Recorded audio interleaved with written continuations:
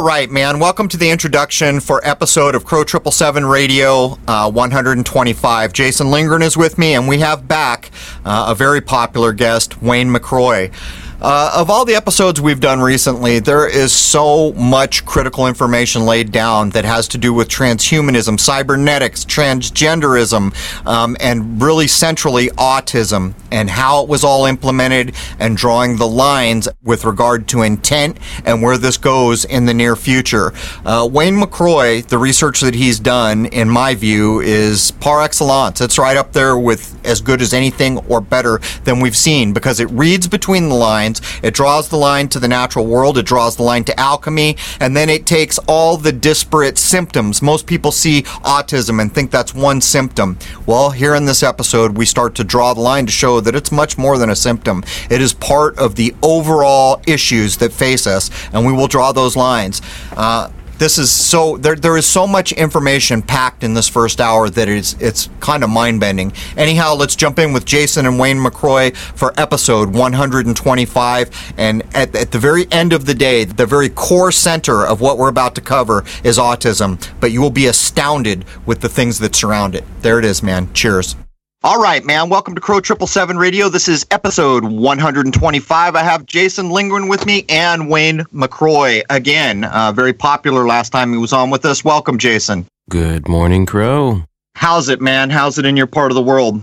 Beautiful, beautiful day here. How about you? I cannot complain, and if I did, it wouldn't matter. Let's get Wayne in. Welcome, Wayne. Good morning, gentlemen. How are you? We're both good, as you heard. I'll tell you what, I've been going through what we're about to cover here, Wayne, and it's very interesting. But before we get started, are you working on anything? Do you have contact points online or anything you'd like to throw out to the general public before we get started here in hour one? The contact points I could be reached at online is I could be reached at Gmail, the Alchemical Tech Revolution at gmail.com. I could also be reached on Facebook at my Facebook page, Files from the Conspiratorium. Also, my first book, The Alchemical Tech Revolution, is available through Amazon and many other fine book retailers. I also have been posting more videos and stuff to my YouTube channel recently. That one's called Alchemical Tech Revolution, if anybody wants to look up those start points. Currently working on my second book, and that's what a lot of this will entail today. Okay, I know you're a member in the forums over at crow777radio.com, so I would request, Wayne, that you put links to all the information you just recited for membership over at crow777radio.com, if that is suitable for you. Okay. All right, Jason, you wanna kick this ball down the road? You want to take the first swing here? Absolutely. So, let's start off with the easy one, Wayne. And this is something we've discussed many, many times on this show, and we actually did it on the new live show as well. What is transhumanism? First used by Julian Huxley. Let's hear it in your words, though. All right, actually, let's go ahead and hear it first from the horse's mouth himself, Julian Huxley's words.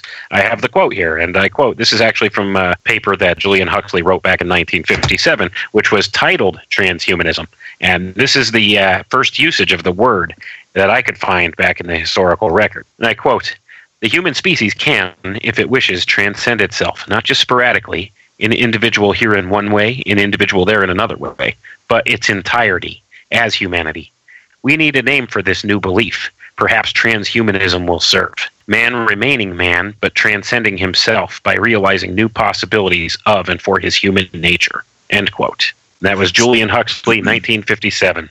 All right, I've got two questions here, Wayne. One really quick. I'm looking at the notes and I'm seeing Aldous. Can you please clue in the audience? Is there a difference between Aldous and Julian Huxley? Yes, there are. That was actually a mistake that I when I was typing up the notes. Aldous Huxley is actually Julian Huxley's brother, and these two were involved in a whole lot of social engineering. Right, so that was going to lead me into where I was going next. Jason and I have done plenty of work, and believe it or not, the Macy's organization, the department store Macy's, is in at the ground level of all this. We track what's called cybernetics back to well before the 50s. I don't remember whether it was the 30s or the 40s. I think it might have been the late 30s.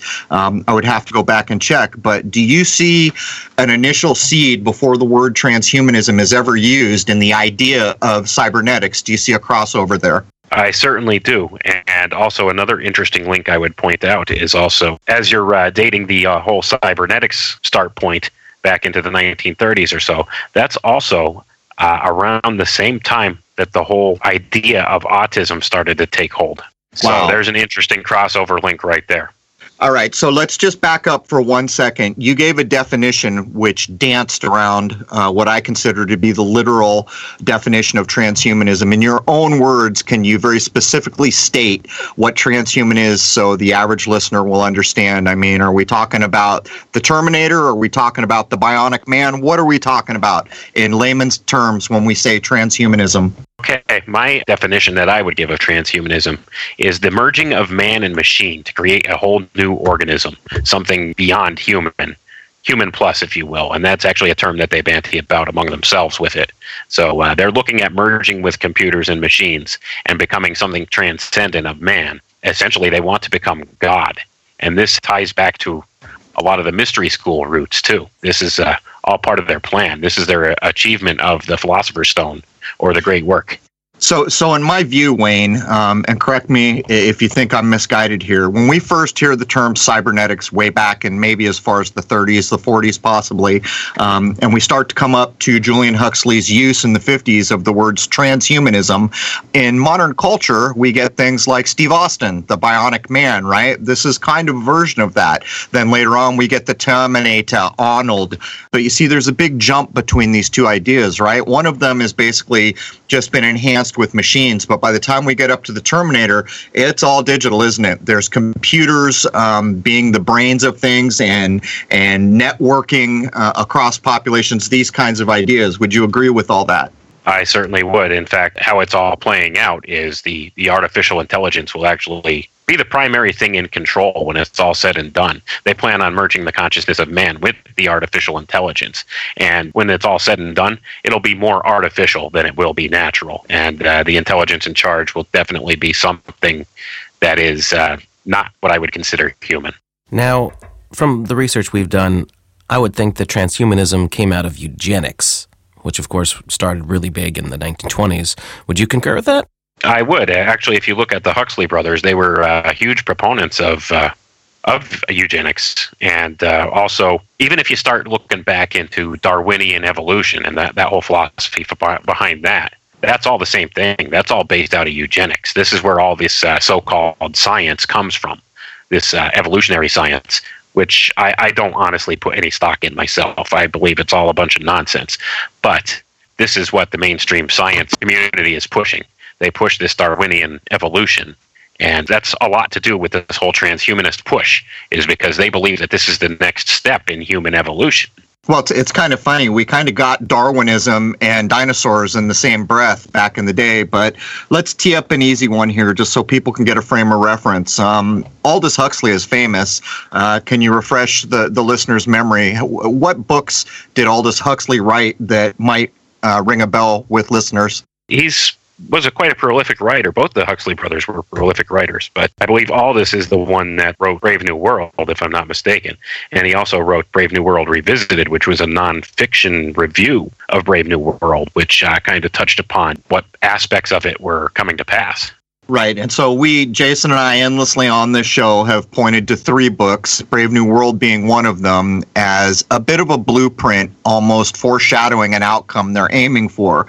And when you put everything we're about to talk about with the things we've talked about in the past, and then link it to major corporations like Macy's. And how major is Macy's? Go out in your local neighborhood right now and go to a mall. Do you remember all the big stores that used to be in a mall? Well, many malls are closing, but in almost every single big mall that still exists, you will find a Macy's with that big red star blazing in your face. Anyhow, Jason, I'm going to kick it back over to you to let us keep going down the road. So, Wayne, next point you wanted to bring up here is post-genderism, and how does that tie in with transhumanism? Okay, post-genderism. Let's explain what post-genderism is. And this is actually from a white paper called Post-Genderism Beyond the Gender Binary. And here's a definition. It says, quote, post-genderism is an extrapolation of ways technology is eroding the biological, psychological, and social role of gender, and an argument for why the erosion of binary gender will be liberatory, end quote. So basically what this is saying in a nutshell is they want to end the concept of gender. this is where the whole transgender agenda is going. It's one step of the Overton window towards postgenderism, which I would say, if you see the term postgenderism, this could be considered to be synonymous with transhumanism. So this is a code word for transhuman. Postgender is a code word for transhuman. So if you keep that in mind, you could look and see where this whole agenda is heading. The dark undertones and the idea of postgenderism echo back to Huxley's book, Brave New World, don't they? In that book, they've got everyone drugged, so they're happy to be where they are. But what I would point out is the idea of how human beings replicate, how new human beings get made in the Brave New World. And I think that's really where postgenderism is headed. It seeks to control everything, including how humans reproduce. And I just want to add that in. And it's funny you should mention that, Croak, because this same white paper that I just quoted from actually says that in the very next paragraph is that people will be able to choose if and how they want to reproduce through things like artificial wombs and things of that nature. So, it definitely all ties together. And this is, like I said, just a code word for transhumanism. Well, one of the things, I mean, I would urge everyone to read things like Brave New World, Animal Farm. You can read Animal Farm in about 2 hours. Books like this, 1984, is maybe the bleakest view of the possible future of where transgenderism, where transhumanism, where kind of the New World Order idea, that's where it heads. But in the Huxley book, when we get to human replication or human beings having offspring, there are classes of people. There are unattractive people. There are lower echelons. There are very attractive people, and this is all planned out before a baby is ever created. But anyhow, back to you, Jason. Go ahead. So this is tying in with something I've been saying for a while now. That is that they are trying to take people from being males and females, he and she, and turning it into it. That's all we're going to be. We're going to be a whole bunch of its. And this ties in with the whole merging with machines thing and all that, because you don't have to be a male or a female. And as you were saying about reproduction, you don't have to have a certain gender to have to reproduce. So they're trying to turn us into these, what is it that they call it, Wayne? Is it non-binary, where you don't have a particular gender, you just kind of are whatever you want to be at the time? Right. That is another term that they use for it, is non-binary. But that kind of encapsulates the whole different transgender, LBGTQRS, whatever they have now. That encapsulates that whole movement. So what they plan on doing is kind of combining all of these into something that is a non-gender. So post-genderism. That's why it's after gender. It's beyond gender. Right. So they're trying to eliminate gender altogether from the equation. And let's even think about that term binary. Ones and zeros. Got to tech it up, don't they? So basically what we're saying here is the end game for these types of kind of perverted ideas flies in the face of nature. Everything in the world, with very few exceptions, anything we could call an animal or a mammal or a living being, there are two genders, and this is how we get more of any given living thing. So it absolutely flies in the face of nature. Absolutely, it does. All right, so next thing you wanted to mention, Wayne, is autism. What is autism? Defining its origins in the works of Leo Kanner and Hans Asperger. Okay, let's look at a basic definition of what autism is. Autism is a spectrum disorder wherein there are many different symptoms that will exhibit themselves, and they vary from individual to individual. But one of the keys that really defines what autism is the lack of social interaction skills that a lot of these people have. They have communication difficulties, and they also have hypersensitivities. And that basically is what autism is. A lot of people will mistake autism for being a lack of intelligence as well, but the vast majority of autistic people actually have average or above intelligence. In fact, Leo Kanner, one of the pioneers of this work, in his groundbreaking study that he did, one of the individuals in that study that had autism had an IQ of 140. So it's a misnomer that people equate autism with a lack of intelligence. That's not the case at all. And what have you found about autism, really? Like, how far does it go back that mainstream science was studying it? What have you found? What have you been going through? And how different was it decades ago compared to now? Let's take a look back at the first use of the word autism. And Crow, if you'd like to count the ways on this, the first use of the word autism came in 1911. Of course it did. Yeah. Yeah, I figured you would pick up on that whole numerology thing with that. But yeah, the first time it was used in 1911, and it was used in the context of being used to describe a subset of different symptoms of a patient with schizophrenia. But this wasn't an individual diagnosis at the time. It wasn't until the 1930s when Leo Kanner and Hans Asperger first started recognizing this condition as something separate from schizophrenia, because up until that point, it was just kind of considered like a precursor of schizophrenia when they saw these symptoms and stuff in children. So they didn't consider it its own thing. So when Leo Kanner came along, he's the one that kind of laid the foundation and the groundwork for what the diagnosis of autism could be. And one of the interesting aspects of this is Leo Kanner, in his groundbreaking paper that he wrote about it, found a correlation between autism and vaccination. And that's something you won't hear the mainstream ever talk about. Wow. Of course not. So I want to ask a question here. I'm sorry, Wayne. Where did you, when they started to recognize that there was no relation to schizophrenia, what was the decade marker you set? It was in the 1930s and early 1940s. I believe that Kanner started his work in 1933, if my memory serves me right. That might not be correct, but I think that's when he first started studying this as an actual thing of its own. Hans Asperger, that's a different kind of a scenario there.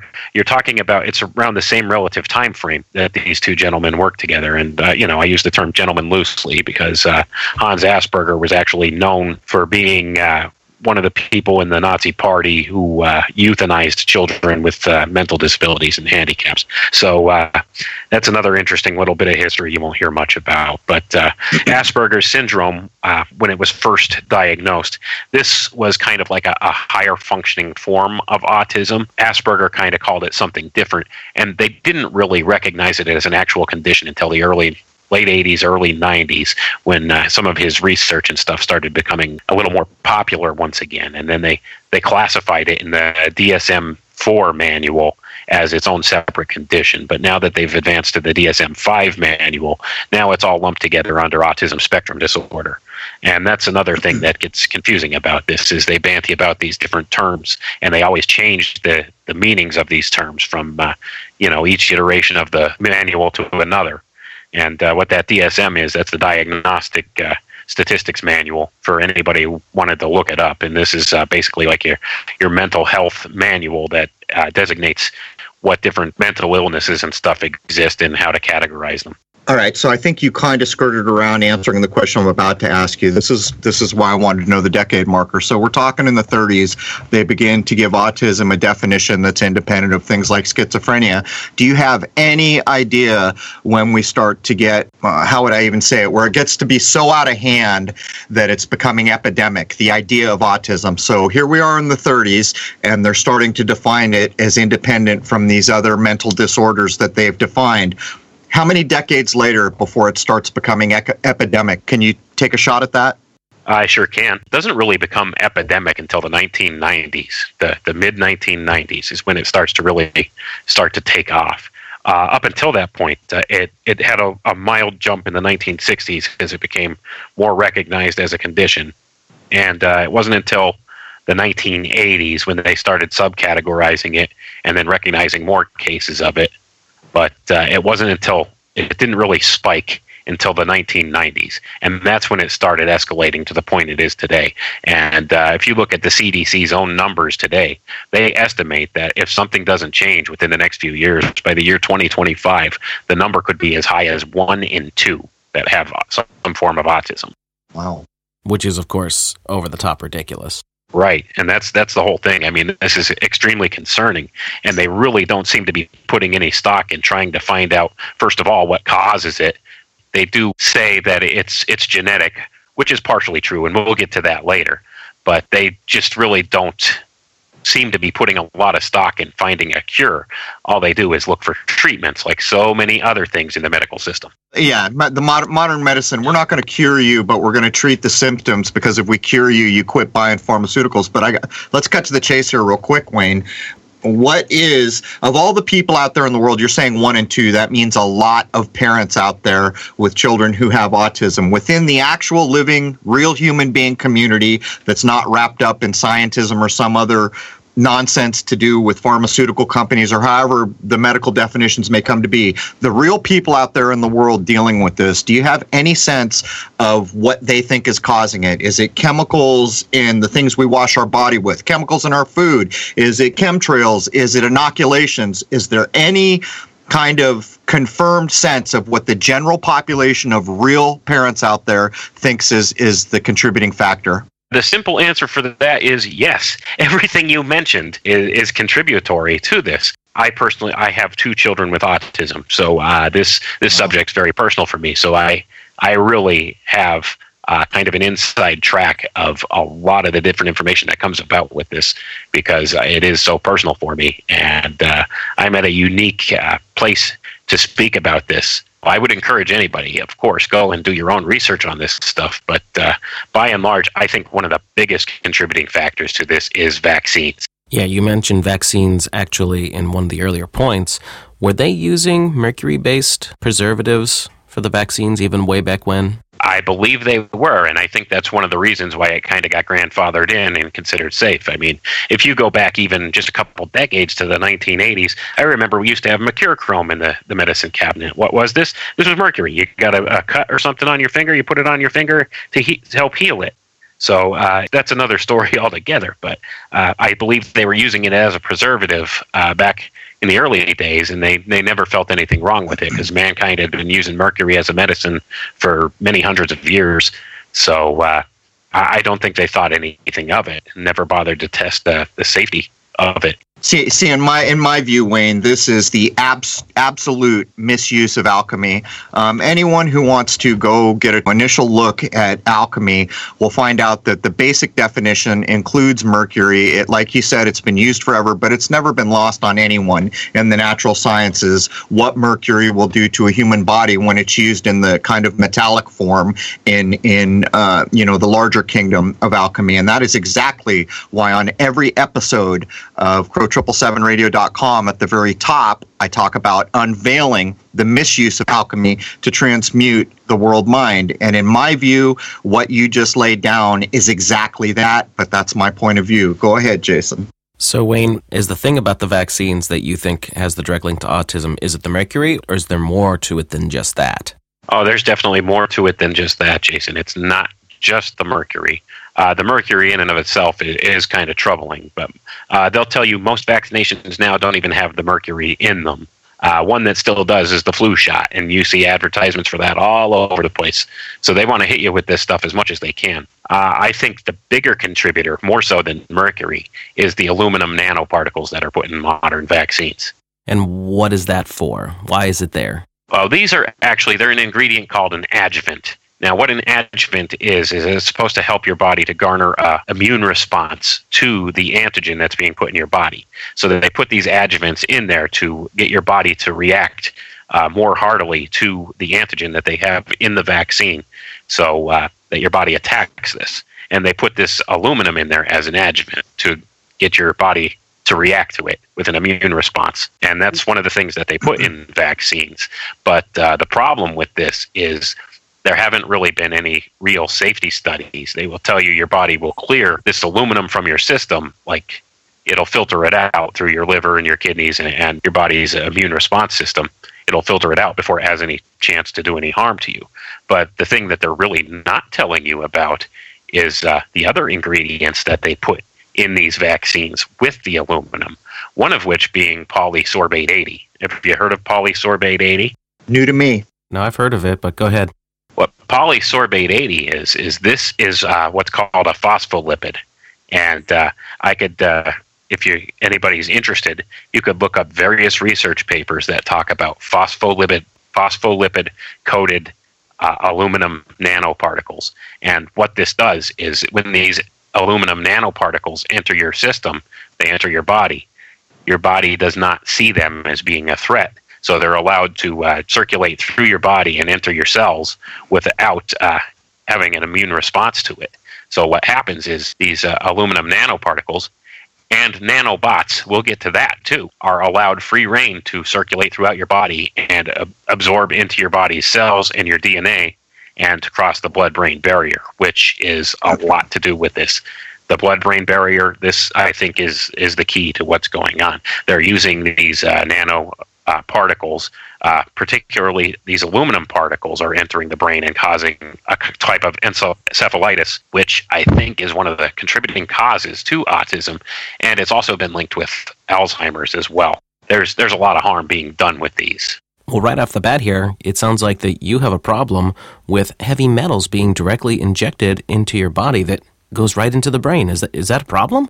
Oh, yes, that could be a very big problem. And here's the other aspect of it that is so concerning. There's been a lot of research that has shown that a lot of people who have autism have a specific gene mutation, and this is called the MTHFR gene. And what this gene does is this gene regulates methylation. So what this gene controls your body's ability to eliminate heavy metals out of your body. So what happens in turn is these heavy metals accumulate in your cells, and over time, with more accumulation, they could cause all sorts of damage, especially across the blood-brain barrier. And this has come about as being one of the recognized gene mutations that's common in patients with autism. So maybe we should just become the smartest guys in the medical field and say we understand that chemtrails include aluminum. You've just outlined endless uses of aluminum and inoculations and other things, but correct me if I'm wrong here, Wayne. The mainstream medical community pretty recently has been on the record as saying that one thing they notice across all autism, or most autism people, is an unusually high amount of aluminum in their brains. I mean, that's what mainstream is saying. Am I wrong here? No, you're correct. They're saying the same thing with Alzheimer's as well. And I think this is part and parcel of the same thing being used against us. It's a bit much to swallow when we're still arguing with the feeble-minded who can't bother to go online and look up that chemtrails have been admitted now, and all the lab reports from all over the world that show there's 3 typical heavy metals that have been located from lab reports associated with chemtrailing, but you don't even have to argue about the inoculations you're pointing out. It is what it is. So I would ask, and I know you can't answer, it's a bit rhetorical what I'm about to say, how in the hell does the medical community walk around in such a haze when it's pretty clear we can identify sources for aluminum? I mean, it's beyond the pale, isn't it? I would say so. They even put aluminum in your deodorant. I mean, come on. I mean, we're inundated with it. So at some point, it's got to bioaccumulate in your body. And people who have like these specific conditions and gene mutations, their bodies can't process it out like normal people's can. So this is causing damage, and a lot of the damage is neurological damage. And this is what's going on. Honestly, I just can't understand why nobody in the medical community will actually look at solutions to this. Because they don't want to lose their jobs. Yeah, that's what I was just going to say. They want to keep their jobs. First of all, most of the doctors and other medical workers, they're just listening from the top down. Just like with everything. That's how all of this stuff works. They are completely bought into the system, so whatever they're told in their schools and their papers and all that other crap, not saying that it's all bad, but they're just going to do whatever is expected of them, and that's that. They're going to go along to get along, and it's their gospel. So it sounds like to me, to boil all this down, that there's a genetic key to all of this, and they're just bombarding us in our ecosystem now in so many ways with these heavy metals, and therefore we see a massive rise in autism. That's pretty much it, right, Wayne? Well, I would say that's definitely a part of it. The other part of it is the genetic mutation thing. It's been pretty obvious to me for some time now that they're messing around with our DNA. This has been going on. I mean, with the advent of this nanotechnology, they could do that. Things like CRISPR, if you've heard of CRISPR, it's relatively easy for them to do. Can you define that, Wayne, so people understand?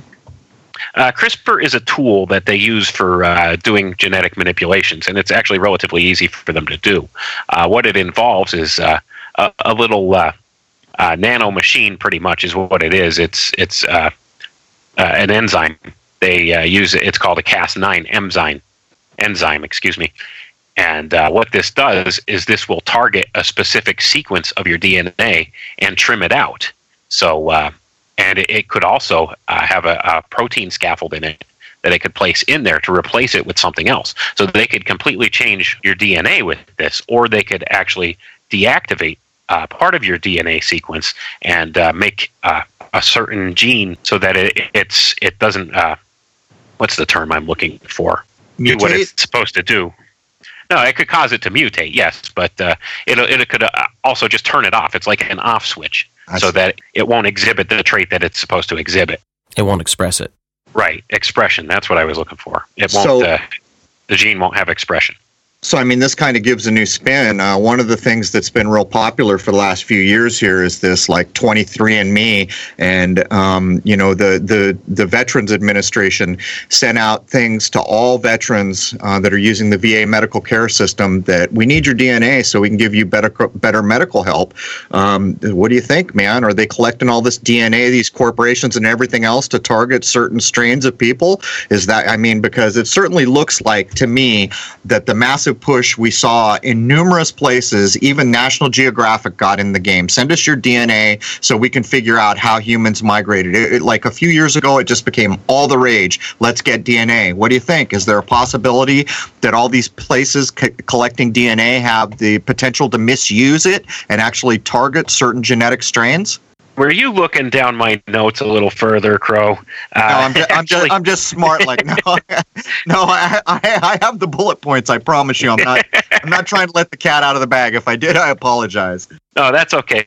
Let's go ahead and cover that. If you look at NDAR and the NIH, the NDAR, what this is the National Database for Autism Research. This is actually a subdepartment underneath the National Institutes of Health.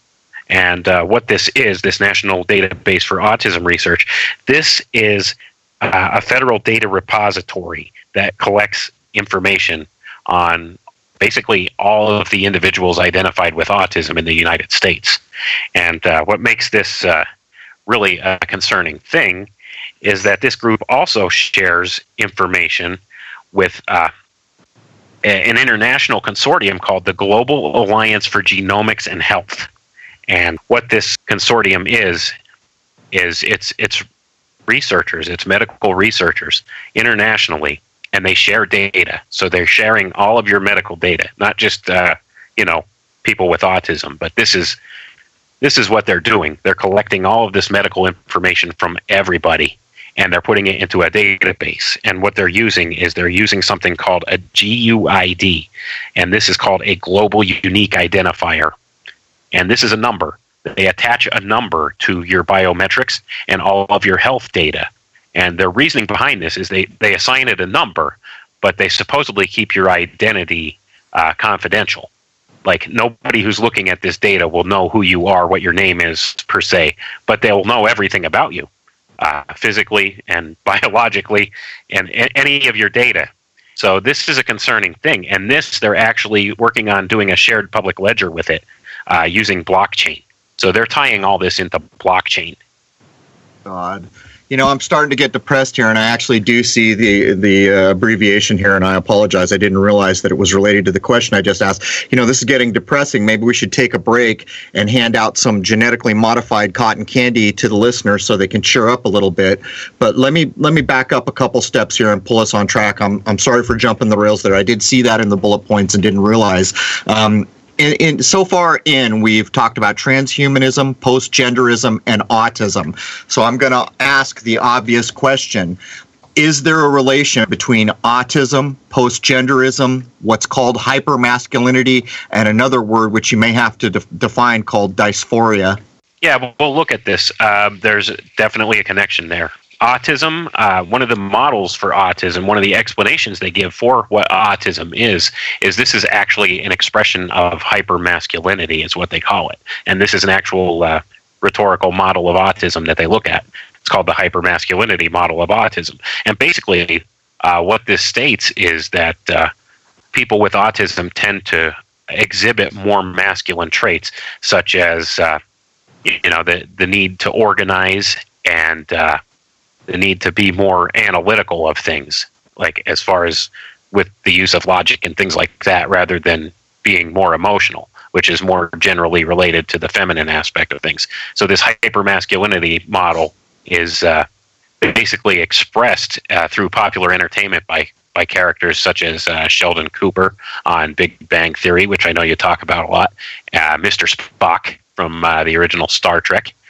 These are all expressions of what they call rhetorical autism. So they put this in the entertainment as well. Well, that's what they always do to get you used to the concepts. But not being overly emotional or social, that's a major issue with autism, correct? Yes, it is. But they also term this as being a hypermasculine trait, as being kind of socially cold and more analytical and more infatuated with looking at things and mechanical things like that, technology. And that's the whole key, is this is a tie-in for technology. And that's where the transhuman link comes. And to address Crow's other question about dysphoria, gender dysphoria. Now, this is the old term that psychologists use for people who are transgender. They're gender dysphoric. They used to categorize this as a mental illness. They don't anymore. And gender dysphoria rates are higher in individuals with autism. And a lot of this goes back to this post-genderism push. This is how this all links together. Because what they're trying to do is they're trying to eliminate the genders altogether, and autism is one of those aspects of where gender kind of gets pushed to the side in individuals with autism as kind of a rhetorical view of it. You don't really see many love stories or anything about people with autism. Like it's not something that's accepted in the public framework that autistic people have normal relationships. Some of them do, don't get me wrong, but it's not really something that's pushed in the social mainstream. This all seems to tie in with the destruction of the family unit that they've been doing for decades. You nailed it again there, Jason. You know it. This all plays a role in it. Now, the other way autism relates to transhumanism is artificial intelligence has been compared to autism. And that's one of the key aspects is they think the autistic brain is more compatible to be merged with technology than the regular human brain. So they've done a lot of different. You could actually find articles that compare machine learning and artificial intelligence learning to autism learning, and a lot of this ties to a model of general intelligence called the VPR model, which is the verbal, perceptual, and image rotational model of intelligence.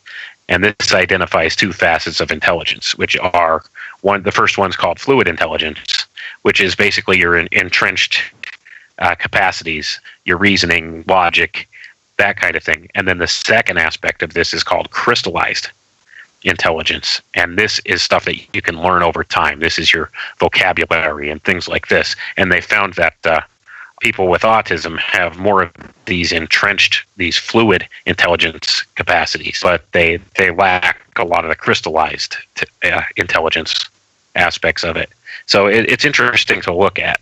But basically, what it boils down to is a large body of evidence has shown that sensory discrimination and sensory acuity abilities are commonly enhanced in autism compared to controls across the auditory and visual domains. So this means that people with autism are more in tune with their environment. They're more perceptive. They pick up on things that most people don't. The only problem is they lack the ability to express what they're picking up.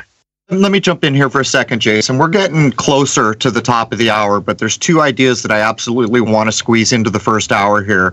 The Neanderthal model of autism is one, and then the idea of super soldiers, but I'm sorry for interrupting. Go ahead. In what jobs and or sections of society would autistic people flourish, and why would that benefit the controlling factors in this world, since obviously it looks like there are going to be a lot more autistic people in the world over the next few decades? Good question, Jason, and I'm glad you asked it, because one of the big things is a lot of these people seem to flourish in engineering jobs, computer IT jobs, and even as in military intelligence. In fact, the Israeli army actively recruits autistic individuals. This relates to hypermasculinity as you defined it, right? Using Sheldon Cooper. These are just very analytical minds, which are then classified as tending more to masculine, regardless of the individual with autism is female or male to begin with, right? Is that correct? Right. That's partially what's going on with this. They tend to migrate more towards computers and technology more than human social interaction. They have an easy time with this stuff, and they process it very well. They process information in a similar fashion to a computer in a lot of different ways. And that's why the transhumanist community is interested in having these people working with the tech. So it's really kind of a strange thing, and I will be touching more on this in my book. So it's definitely an interesting topic to look at. And to back you up on that, Wayne, last night I read an article from somebody who works for Microsoft in their hiring department where they have a program where they are specifically looking to hire autistic people and bring them into the workforce of Microsoft. So there was the proof right there. Wow. Just wow. Whew. Yes, right. The thing is, this whole autism thing goes a lot deeper than anybody's realized, and I'm just starting to, dig out some of the key points to it, and it definitely plays a role in, the technology, the coming technological control grid, and the artificial intelligence. And Crow, you had mentioned about super soldiers, and let's go ahead and talk about that as it relates to autism at this point. I identified 16 key traits that occur naturally. Well, I don't know if I could say naturally, but within folks who have autism that actually are desired super soldier traits. So if we want to go ahead and look at these, we could. Let's do it. The first thing that you would look for in a super soldier would be, number one, enhanced senses. What do we know about people with autism? They have hypersensitivities and they have great attention to detail. They notice things you and I don't. Like I could tell you, my 10-year-old son has autism. He has a hard time with different textures. Like he does not like zippers in his clothing; they bother him. Most people wouldn't even realize wearing something with a zipper on it. He knows. Same thing with buttons. He doesn't like things with buttons. Anything that touches his skin. He's also has a hard time if he's in crowds. He actually has a set of headphones he has to wear because the noise is too much for him. So. They do have these enhanced senses, and that's something that's desirable in a super soldier. So let's look at the number two thing that would be a desired super soldier trait: the ability to follow orders without concern for others. Now, it's well known that many people with autism have a lack of empathy. They have a hard time empathizing with the feelings and stuff of other people. So this is another trait that they'd be looking for a super soldier. The third thing that we could look at would be an enhanced spatial intelligence. And once again, this kind of relates back to the enhanced senses thing. But it's uniquely different because individuals with autism have higher spatial intelligence overall compared to control models of different groups. This has been borne out in a lot of studies. So a lot of these people with autism have heightened spatial awareness. So they notice things, like I said, more than normal people will. They notice more details, fine details of things that most people would miss. Wayne, right there, that makes it sound like they'd make excellent snipers. Oh, yeah, definitely. I mean, that's one thing altogether. Or they'd also make excellent drone operators. And that's, I think, one of the things that the Israeli army recruits autistic people for is to be drone operators. They also have, this affinity for video games, which also plays into that. Let's look at the fourth characteristic for this. The fourth desired super soldier trait would be the reduced need for sleep. Anybody who knows anything about autism knows that this is a biological fact. People with autism, their body doesn't produce enough melatonin, which is the chemical receptor that helps you to fall asleep. So my son actually has to supplement with melatonin to go to sleep at night. Otherwise, he won't sleep at all. So this is another thing. A soldier that doesn't have a need for sleep as much as your standard person. Let's see. Let's look at the next desired trait for a super soldier would be some sort of specialized skills or photographic memory. Now, autism is the only mental disorder that has a high rate of savantism, if you've heard of savantism. Now, these are people that have special skill sets, like they excel in one particular thing, and that is the only diagnosis of mental illness that has this increased rate of savantism in it is autism, and it's a well-known thing. I mean, this is where your movie Rain Man. This is what this looks at. Also, many people with autism have an improved memory, an almost photographic memory. So this is another key trait that's looked for in super soldiers. Number 6, we're on the sixth one now, is the ability to use technology effectively. And as I mentioned earlier, in another point up there, is many people with autism have an affinity for technology, especially computers. Number 7, attention to detail. People with autism and a desired trait for a super soldier would be this attention to detail, this high visual acuity and hyperfocus. People with autism will focus in on one thing and pay attention to nothing else around them. So this is a desirable skill for a soldier in certain situations. The 8th one would be the ability to perform duties without distraction. And once again, this ties back to this whole ability of people with autism to hyper-focus on something. So there's this hyper-focus fact of it where they pay little attention to the environment around them and focus only on the task at hand. So this allows them, they'll stop at nothing to get their task done. And that's something that's highly desirable for a soldier. The 9th one is number 9, not distracted by sexual desires or romantic relationships. And this one corresponds to the autistic trait of what they call asexuality, or a lack of interest in romantic relationships.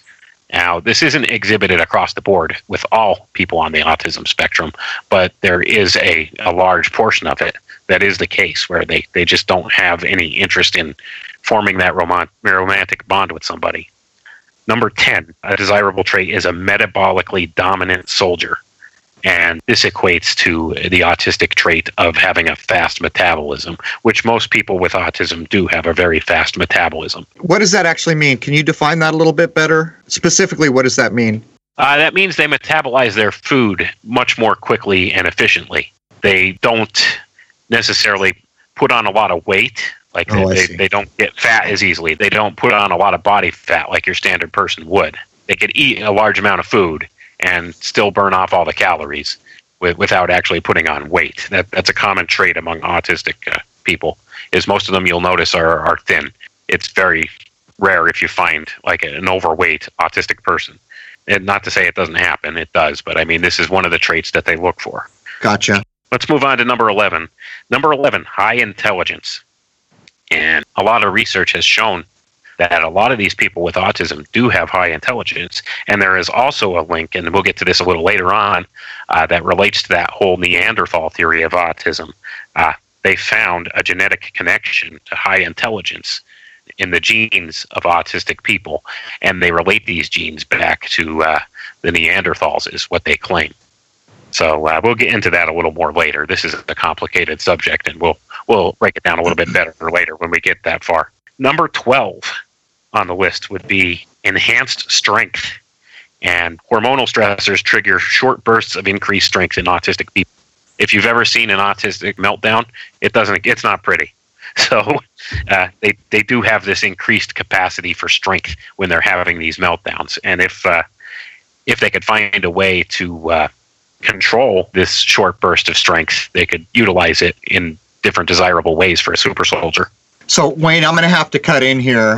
We're about to the top of the hour. We still need to get the music and everything in the intro, and we have to have an even hour to run in some of the places this show will run. So, for everybody listening, the remaining bullet points from the 16 autism traits that are desirable for super soldiers will be pushed into the second hour.